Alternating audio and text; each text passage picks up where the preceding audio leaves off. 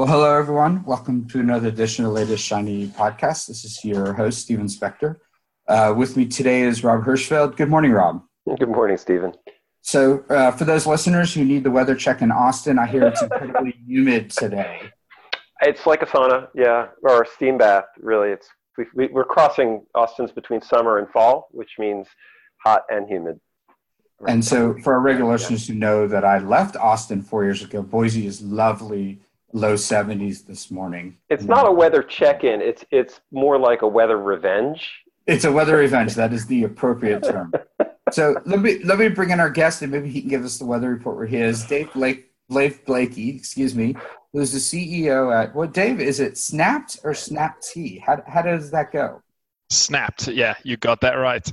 It is Snapt. Well, that is great. So Dave, welcome. And, before telling us about yourself real quick, I'm not sure where you are. I want to guess South Africa based on your profile. Is that true? Yes, that is correct. Thank you for having me. And it is, you would have found out I wasn't in the US very soon because it's 21 degrees Celsius here. All right. And for our listeners, we don't do conversions on the fly.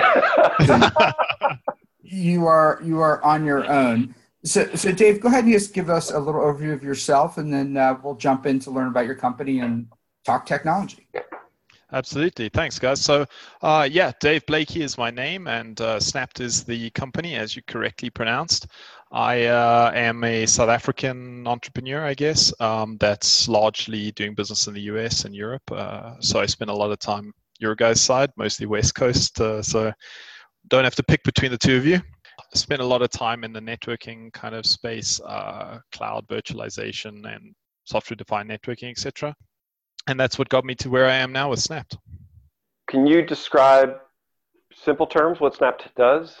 Sort of give us Absolutely. So Snapt is an application delivery controller, or also known as an ADC, which is really a buzzword for a load balancer, web accelerator, and web firewall. So anything a business has got high priority, business critical, must stay online, kind of web presence, API, something like that. They want to make sure it's scalable, stays online, secure, works fast. That's what an ADC does. Right. And it's a software solution. This is you're displacing dedicated hardware boxes that people are used to thinking of performing these functions, or is there a hardware component? Exactly. So we're pure software. So we run in primarily public cloud or VMs as well as containers.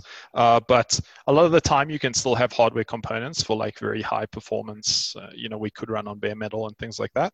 But more and more we see like much more distributed deployments on just VMs or commodity hardware.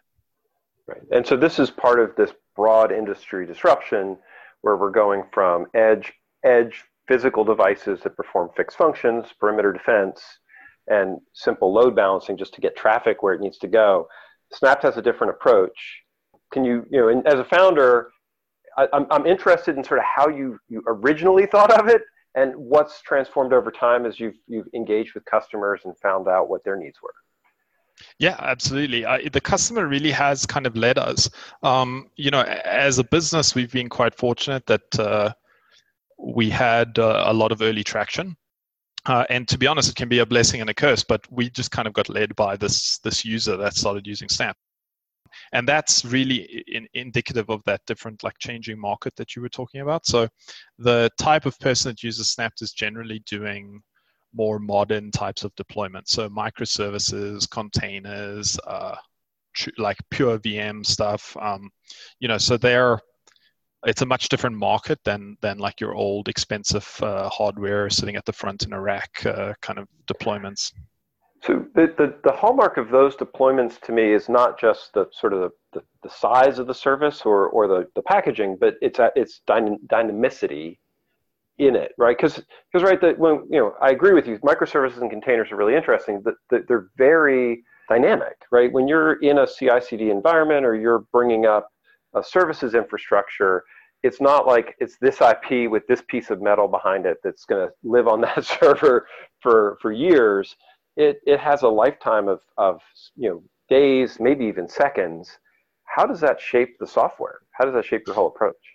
Exactly. And it's something that we actually had to adapt to, because when we started developing the product 5 or so years ago, it just wasn't that common. It wasn't that popular, right? So, it's something that we've been working on. But to be clear, that new type of user is also doing old-fashioned stuff, There's a lot of people out there that have a bunch of web servers and a couple of load balancers that are sending traffic to them and scaling them. And their attitude, though, or the person they are, has changed a lot, right? So instead of being a network engineer that focuses on load balancing, they might be a web developer, or they might be, in charge of the entire platform, Right. or, like that DevOps type engineer. All the way at the top end of that scale, you've got the people that are really doing these like very fast scale, high volume deployments that are auto scaling up and scaling down. But for that kind of stuff, it's, to be honest, from our point of view, when you're sitting in the stack and it's just software, you're just APIing into something to discover what nodes are available, and which is something we've kind of always had to do, as part of scaling things up. Which makes a lot of sense to me. It still feels, though, when I look at what you're doing, when I look at how the industry's been transforming here, this is very different than traditional passing traffic or blocking traffic, right? Load balancing and firewalls. Than we've seen in the past, right? There's observability, there's some performance components. How deep do you go down into the application performance side of what are traditionally just network routing functions? Exactly. And traditionally, we're even what we call DSR functions, so direct server return. So, the servers would respond straight to the clients, and you never even profiled the performance of them. You were just managing where people wound up. And that's again, that changing users needs a different type of solution. So oddly enough, we try to stay out of the way. When it comes to setting up and creating the initial deployment, and then put a lot of energy into the metrics, the performance monitoring after that. It used to be, well, how many complex custom routing rules can I create at this level? Now it's well, I want to be told that my app server 17 is running 500 milliseconds slower on logins than the rest, and they must tell me that on a Slack channel. That's where the value has become, because the commodity servers, if the server goes down, which just market is down, there could be hundreds of servers. It's really about the quality of service, I think, and the visibility of it that these people care about today. You're right. You're describing a change from the buying pattern, because now what you're interacting with the developer, because the server being slow is not likely to be it could be that the disk drives are failing and they have to rewrite data. But it could be that there's some configuration glitch on the new code that's causing that. Exactly. But so how are you, and to me that's a DevOps philosophy where there's a single team or a shared responsibility. How are you engaging with customers like that? Are they coming to you and saying, we're DevOps, we're doing these, I know people hate it when you use the DevOps as a verb. We're DevOpsing, for you everybody. And we need to understand our application, or is it how is that shaping your interactions, your customer interactions? Yeah, it is. So a lot of customers are coming to us, especially the bigger ones, right? Because they're looking for a solution that looks at things somewhat differently. And then also the other side of it is that it's a true software play, right? So Right. You guys will know, multi-cloud and all that stuff is so big and important to big enterprise now that they need a pure software vendor neutral, so Snapt you can run on any Linux device, so you can run it anywhere, right? So a lot of it is that. And then the other side is that a bunch of those people envision that and see the value in that type of thing. But it doesn't mean that they've got this massive Kubernetes deployment and they're, have this giant enterprise infrastructure. Some of our clients that have got, very high profile, important API services, things like that, could have 5 servers, but they really need to monitor very specifically the performance on those, we try to be as proactive as possible. So there's a couple of things you highlighted, and then I'm gonna follow the rabbit hole down Kubernetes after that. So one is this experience of people in multi-cloud environments wanting common tools and platforms across those clouds, right? So using Amazon's built-in services, and I'm assuming stay in the Amazon panoply of services. There's probably people could put together pieces of what you do. But that would be a specific skill set, very tied into Amazon. You're going to be able to provide services on Amazon, but once you've learned the tool, it could be applied on premises in Amazon, in Google Azure, wherever you need. Is that a fair customer driver for that? That's exactly right. And a lot of the time it's because they have on-premise stuff as well. So it's not just multi-cloud, but they might have on-premise like private cloud or just VMs or whatever it might be. Then they might be using some public cloud. They could be using government cloud. But the idea that they are not or don't want to be tied to a specific vendor. Makes a lot of sense. And then the same thing is true where they don't want to have to re-platform to take advantage of these capabilities. So you're describing somebody with a traditional app that just wants a smarter load balancer, an integrated firewall. Exactly. I mean, you look at the way people are deploying stuff now, it must just be automated, right? Like, especially with containers, it doesn't matter the hardware, it doesn't matter the tenant, it doesn't matter the operating system, it's all just scripted that things are being deployed. It shouldn't have a dependency on like a certain service like ELB or, whatever it might be from someone else. And that makes a lot of sense to me. I think that in our enthusiasm to get into a cloud provider, we typically look into replatforming. It's just not always the right investment. It sounds like you're providing a bridge. Exactly. That's exactly right. And then the second thing is, and it's not just a Snapt solution, obviously, there's many vendors in the market that clouds, especially public clouds, are providing like a commodity set of features, right? So a lot of people will have custom requirements or something that they want to do that's outside of that box. And a lot of the time, that's why I say, I often tell people 20% of what we do is scalability and load balancing and that, and 80% of what we do is visibility. Makes sense. It's really about the monitoring and like the traffic inspection and the quality of service and all that kind of stuff. So we did a podcast, seems like ages ago now, with Honeycomb, which is an observability platform. Is that visibility part of the observability trend? How do you? Well, it ties into what we're doing at a core. So, the kind of the philosophy behind all ADC is that a client has got a service that is business critical to them. It needs to stay online and it needs to scale well. And if you're not monitoring the performance of the service, like, in the old days, you used to say, well, port 80 TCP is open or it's closed.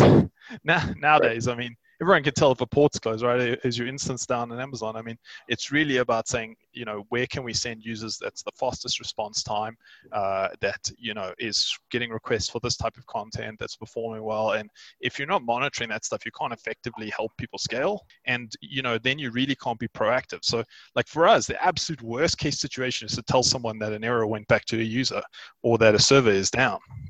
I mean, it's much better to detect like some sort of anomaly beforehand. That a server's behaving badly or, things like that. Let's dive in for the Kubernetes side, because I know our listeners are thinking, Istio, doesn't Istio do this? And hell with you, I don't care about your legacy apps. We have already replatformed. How do you interact with somebody who's got services, sort of coming up that are available in highly microservices, replatformed capabilities with a service, Istio as a service mesh? We're going to get more listens from this just by saying Istio a couple of times. So Istio. No, Istio is legitimately an important thing. I'm interested in your take on it. We see a lot of different requirements from users, from the DevOps crew, from application owners and things like that, in these apps that are deployed into things like Kubernetes and OpenShift and so on, right? Like at the end of the day, a lot of the use cases are still the same. Like it may scale better, it may be, this new infrastructure and that, but people still want to see, were there 500 errors going back to my users?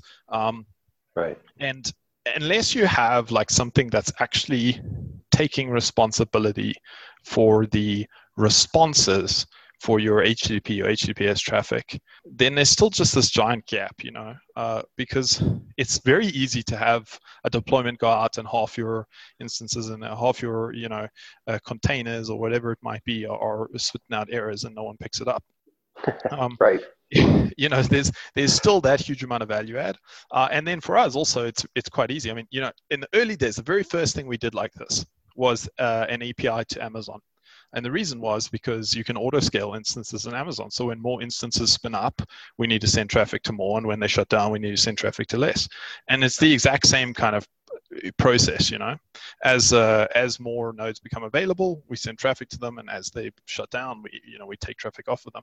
But the difference really is in not in the setup, it's in the day-to-day after that, the profiling and the logging and the visibility and the reporting. And then, of course, there's the whole security side, the acceleration side. And this is worth explaining to me, because this is classic from an open source perspective, and we love to talk about open source in sort of a very eyes wide open perspective, right? Because open source isn't building the type of analytics and data and integrations that you are maintaining as part of Snapt. It's really going to give you much more foundational services. And I guess Istio, from my perspective, is more of an API interface system, and you could just plug into it the same way you're plugging into, Amazon component. Exactly, and we're constantly looking at new things to plug into, right? I mean, because it's like quite as I'm sure you know, a fast-changing landscape. Yeah. But really, it's about adding value on top of that. So it's like just like your basic load balancer might operate at layer 4, and we're operating at layer 7. It's really just about taking that extra step, looking deeper into it, and kind of addressing the people that have like these more severe requirements for performance, quality of service, stuff like that. And also making it like a seamless process. You remember at the beginning I said, stay out of the way. But that's really core to us, is that this type of stuff, the ADC functions of old, it should just work. It should just be a part of the product. You just turn it on. Of course you want the website accelerated. That smoothness, that like kind of ease of use, the support that we provide around it, things like that. That's where a lot of the value comes, as opposed to just, I could just tool this together with open source stuff. So the other thing is obviously the performance on those types of instances. In the old days, a lot of this type of solution required like a huge impact on the business. Lots of cores, lots of processing, usually 10 in the old days. Whereas Snapt is focused on kind of providing a high performance solution that's lightweight. So like our performance recommendations are 2 cores and 4 gig of memory, to give you an idea. So it's about fitting into that type of environment, not being like a 32 core beast, but just being appropriate for the use case. It starts me down sort of the edge distributed application side, which is a whole nother angle for this that I think is worth exploring on 2 fronts. And because I'm super interested in your experiences and where the market's going. We're talking about applications that have globally distributed scale, which means that you have to create a way to get the right traffic to the right people with latency or performance, right? Some certain characteristics. How do you work that into the networking stack, the application stack, coordinate in a globally delivered application stack? Yeah, well, so your first point about moving close to the edge is actually exactly the reason for our kind of light footprint, and that is that ability to run, 100 load balancers instead of 1. But that's kind of how we look at it. Is okay if you're a massive global enterprise, and I should mention, that 80% of the ADC market doesn't fit into that category. But the first thing you need is a solution like a GSLB, right? So sending the right traffic to the right places, the right countries, the right data centers. And once it's in the data center, handling the traffic once it's arrived, dispatching it, and so on.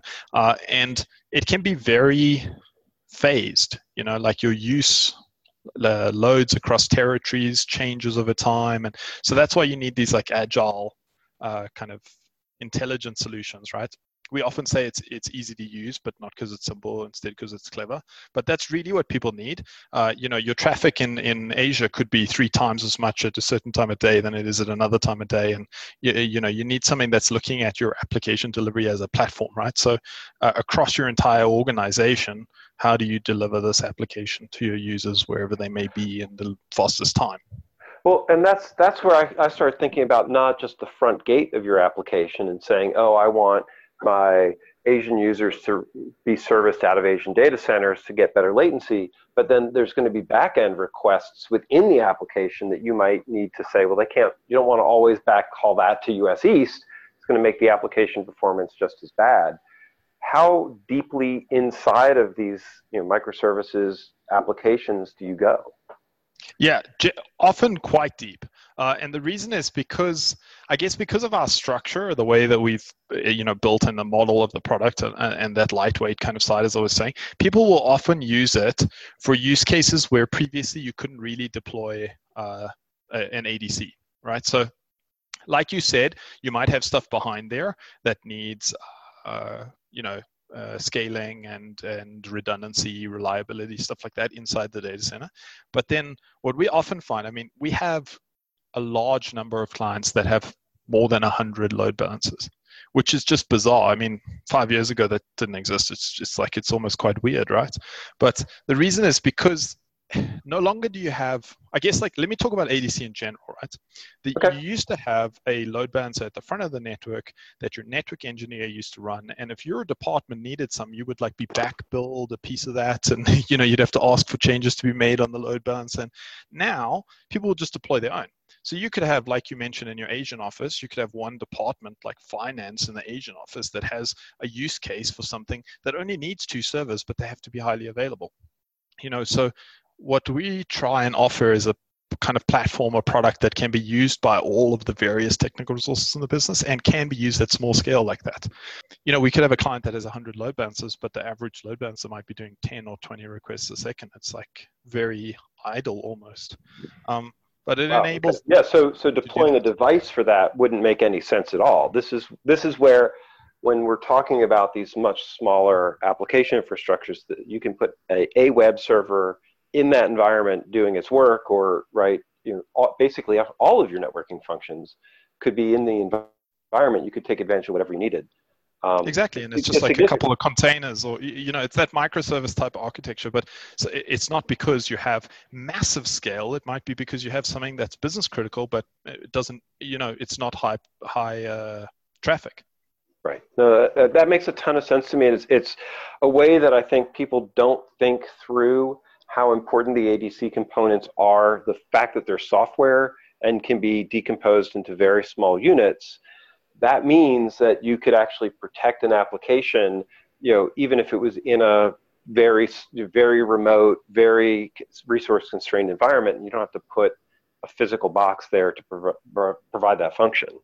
Exactly. And the second component of that is that, so I use this word lightweight, and sometimes I don't like it because, it's not like the lightweight fighter is going to lose the fight, but it's about the impact on your resources, like you've accurately said, but also the impact on your, the business side of the business. You can have that set up, and because Snapt is so easy to use and deploy in that, you don't need network engineer from the US to manage that tiny little microservice on, in somewhere else in the world. It's like the local team there can use the product. It's easy enough to deploy and use and just get in.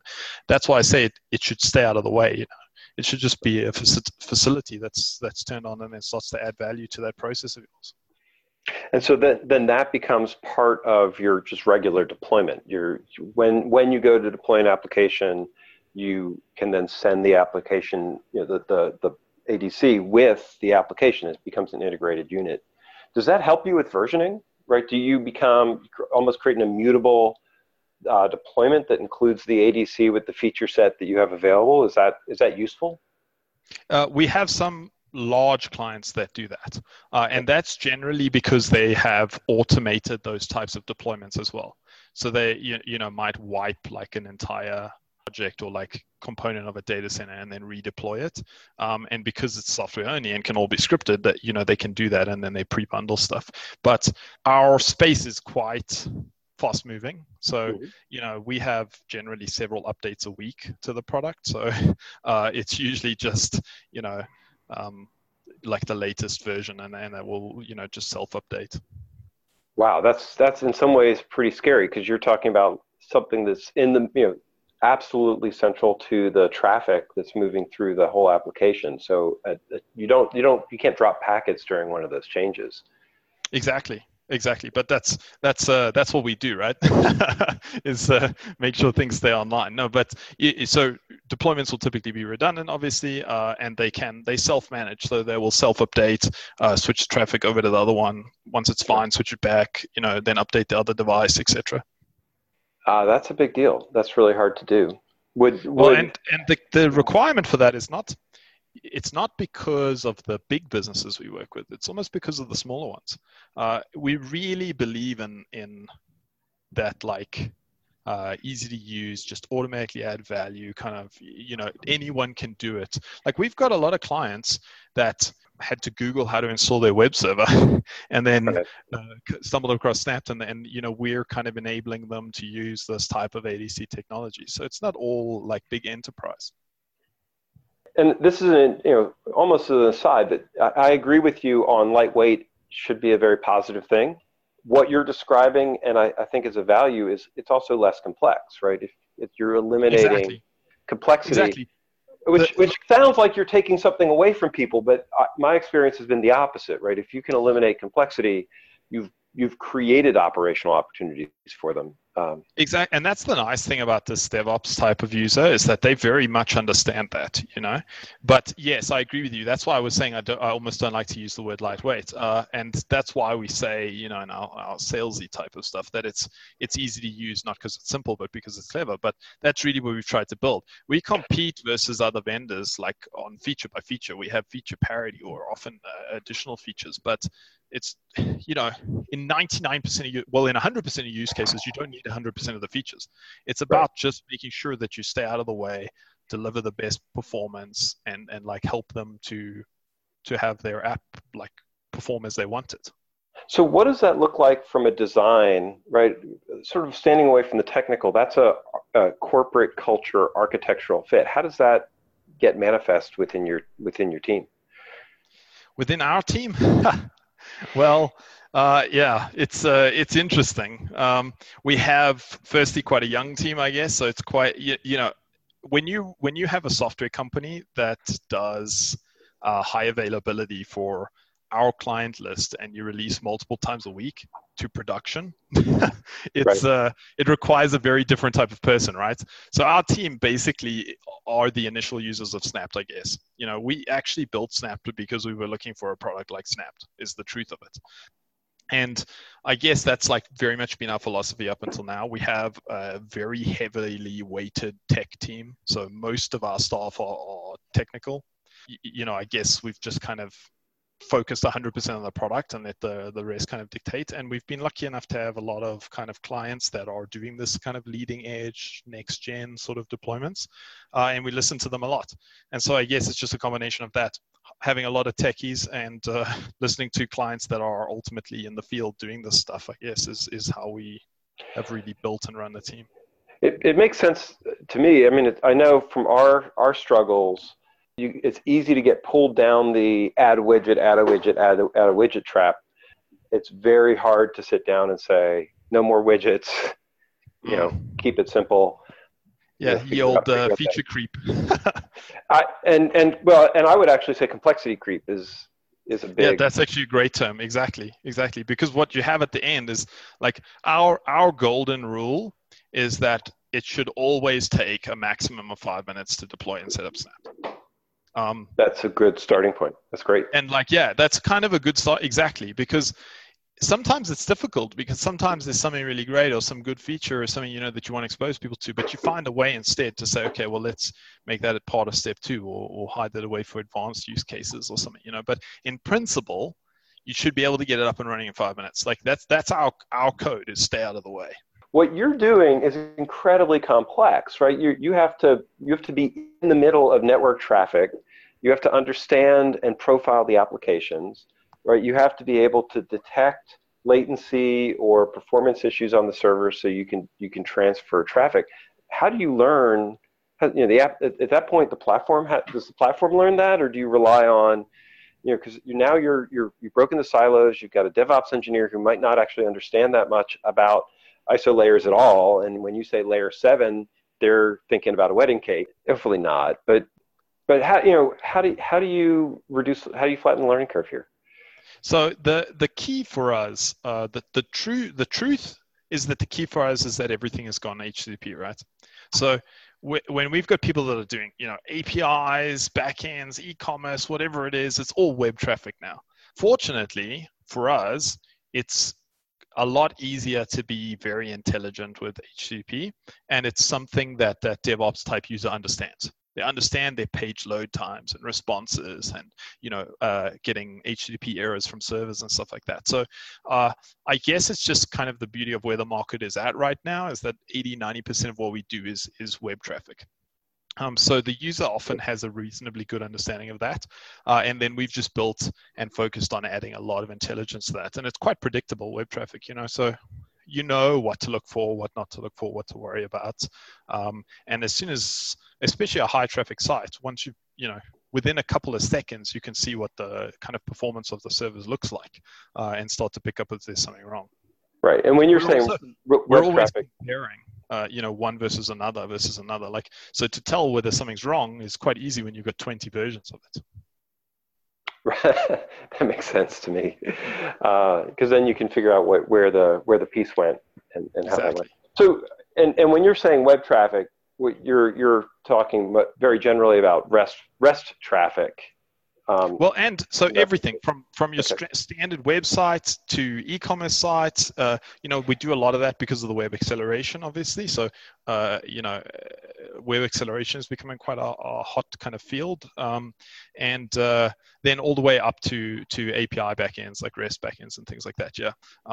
Where obviously then performance monitoring and availability and error control and stuff is most important. When I think about what you're saying, right, traffic is a lot of different things. We're looking from edge, multi-site, internal. A lot of times for edge, we get very, very wrapped up in latency and how fast a system can respond. You're in the middle of that. What lessons have you learned about sort of understanding the time it takes for systems to communicate in building the ADC?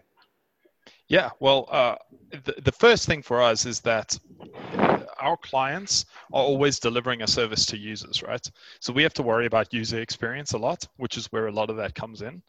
It's not, the problem of a server taking twice as long to reply is actually a client problem.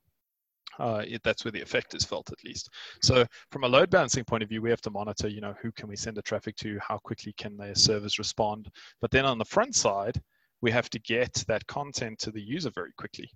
And that's really about web acceleration. So especially with e-commerce, media, retail, things like that, a lot of people understand the concept of, your website takes 10 seconds. It's not good. It should take 3 seconds. But people don't understand the massive drop-off you have in attention from, 2.5 seconds to 2 seconds, or 2 seconds to 1.75. Like, people estimate that for every second your page takes to load, you could lose a quarter of your users. And if it takes 3 seconds to load, you'll lose more than half your users. If someone comes to you with a problem and says, look, I need to increase my sales on my e-commerce platform by 25%, you have to do a hell of a lot of marketing, or you just shave a second off your website's load time.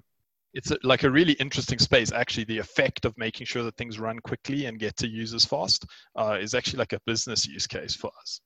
How does your technology help improve? I mean, that feels like buy faster servers, scale out your application. How do are you providing data to help them make that decision, or is it something inherent in actually being better at doing the load balancing or the routing or the so it's a combination of both, but the biggest kick is the manipulation of that web content, right?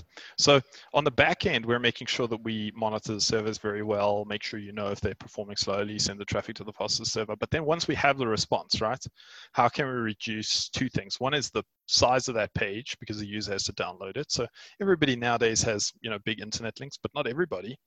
But so that's less of a concern. And then the number of objects, right? Businesses now, like you were saying, how do you send stuff to your fastest data center? I'm in South Africa.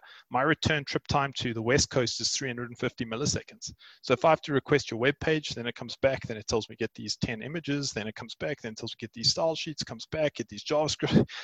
It could be 5-6 seconds if your servers are responding with 0 milliseconds of latency, which is obviously not reasonable.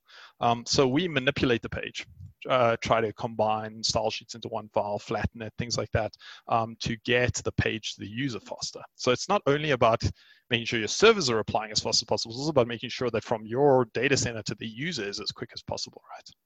So, Dave, this is the point where I come in and have to stop the podcast. I don't know if our listeners like this point or if our listeners are annoyed that I come in because they have questions. And hopefully they do have questions. So the easiest thing is, if they do have questions, where should they go to learn more information about your company, reach out to you? How do we get them in touch with you?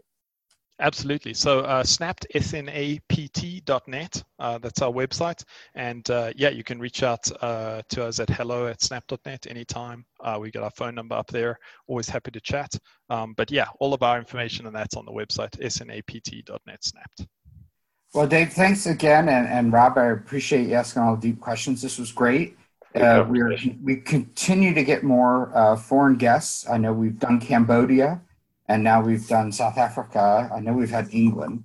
So if you're listening and you're from maybe Antarctica, I don't know, that would be a get. I get to find someone there to call in. We're happy to schedule and expand our global presence. Thanks to both of you again. Great podcast. I look forward to future podcasts and Dave bringing you on in a couple months to talk some more and stay in touch with us so we can keep sharing your knowledge as you guys find new avenues to help customers. Thank you. Thank you, guys. Thanks for the time.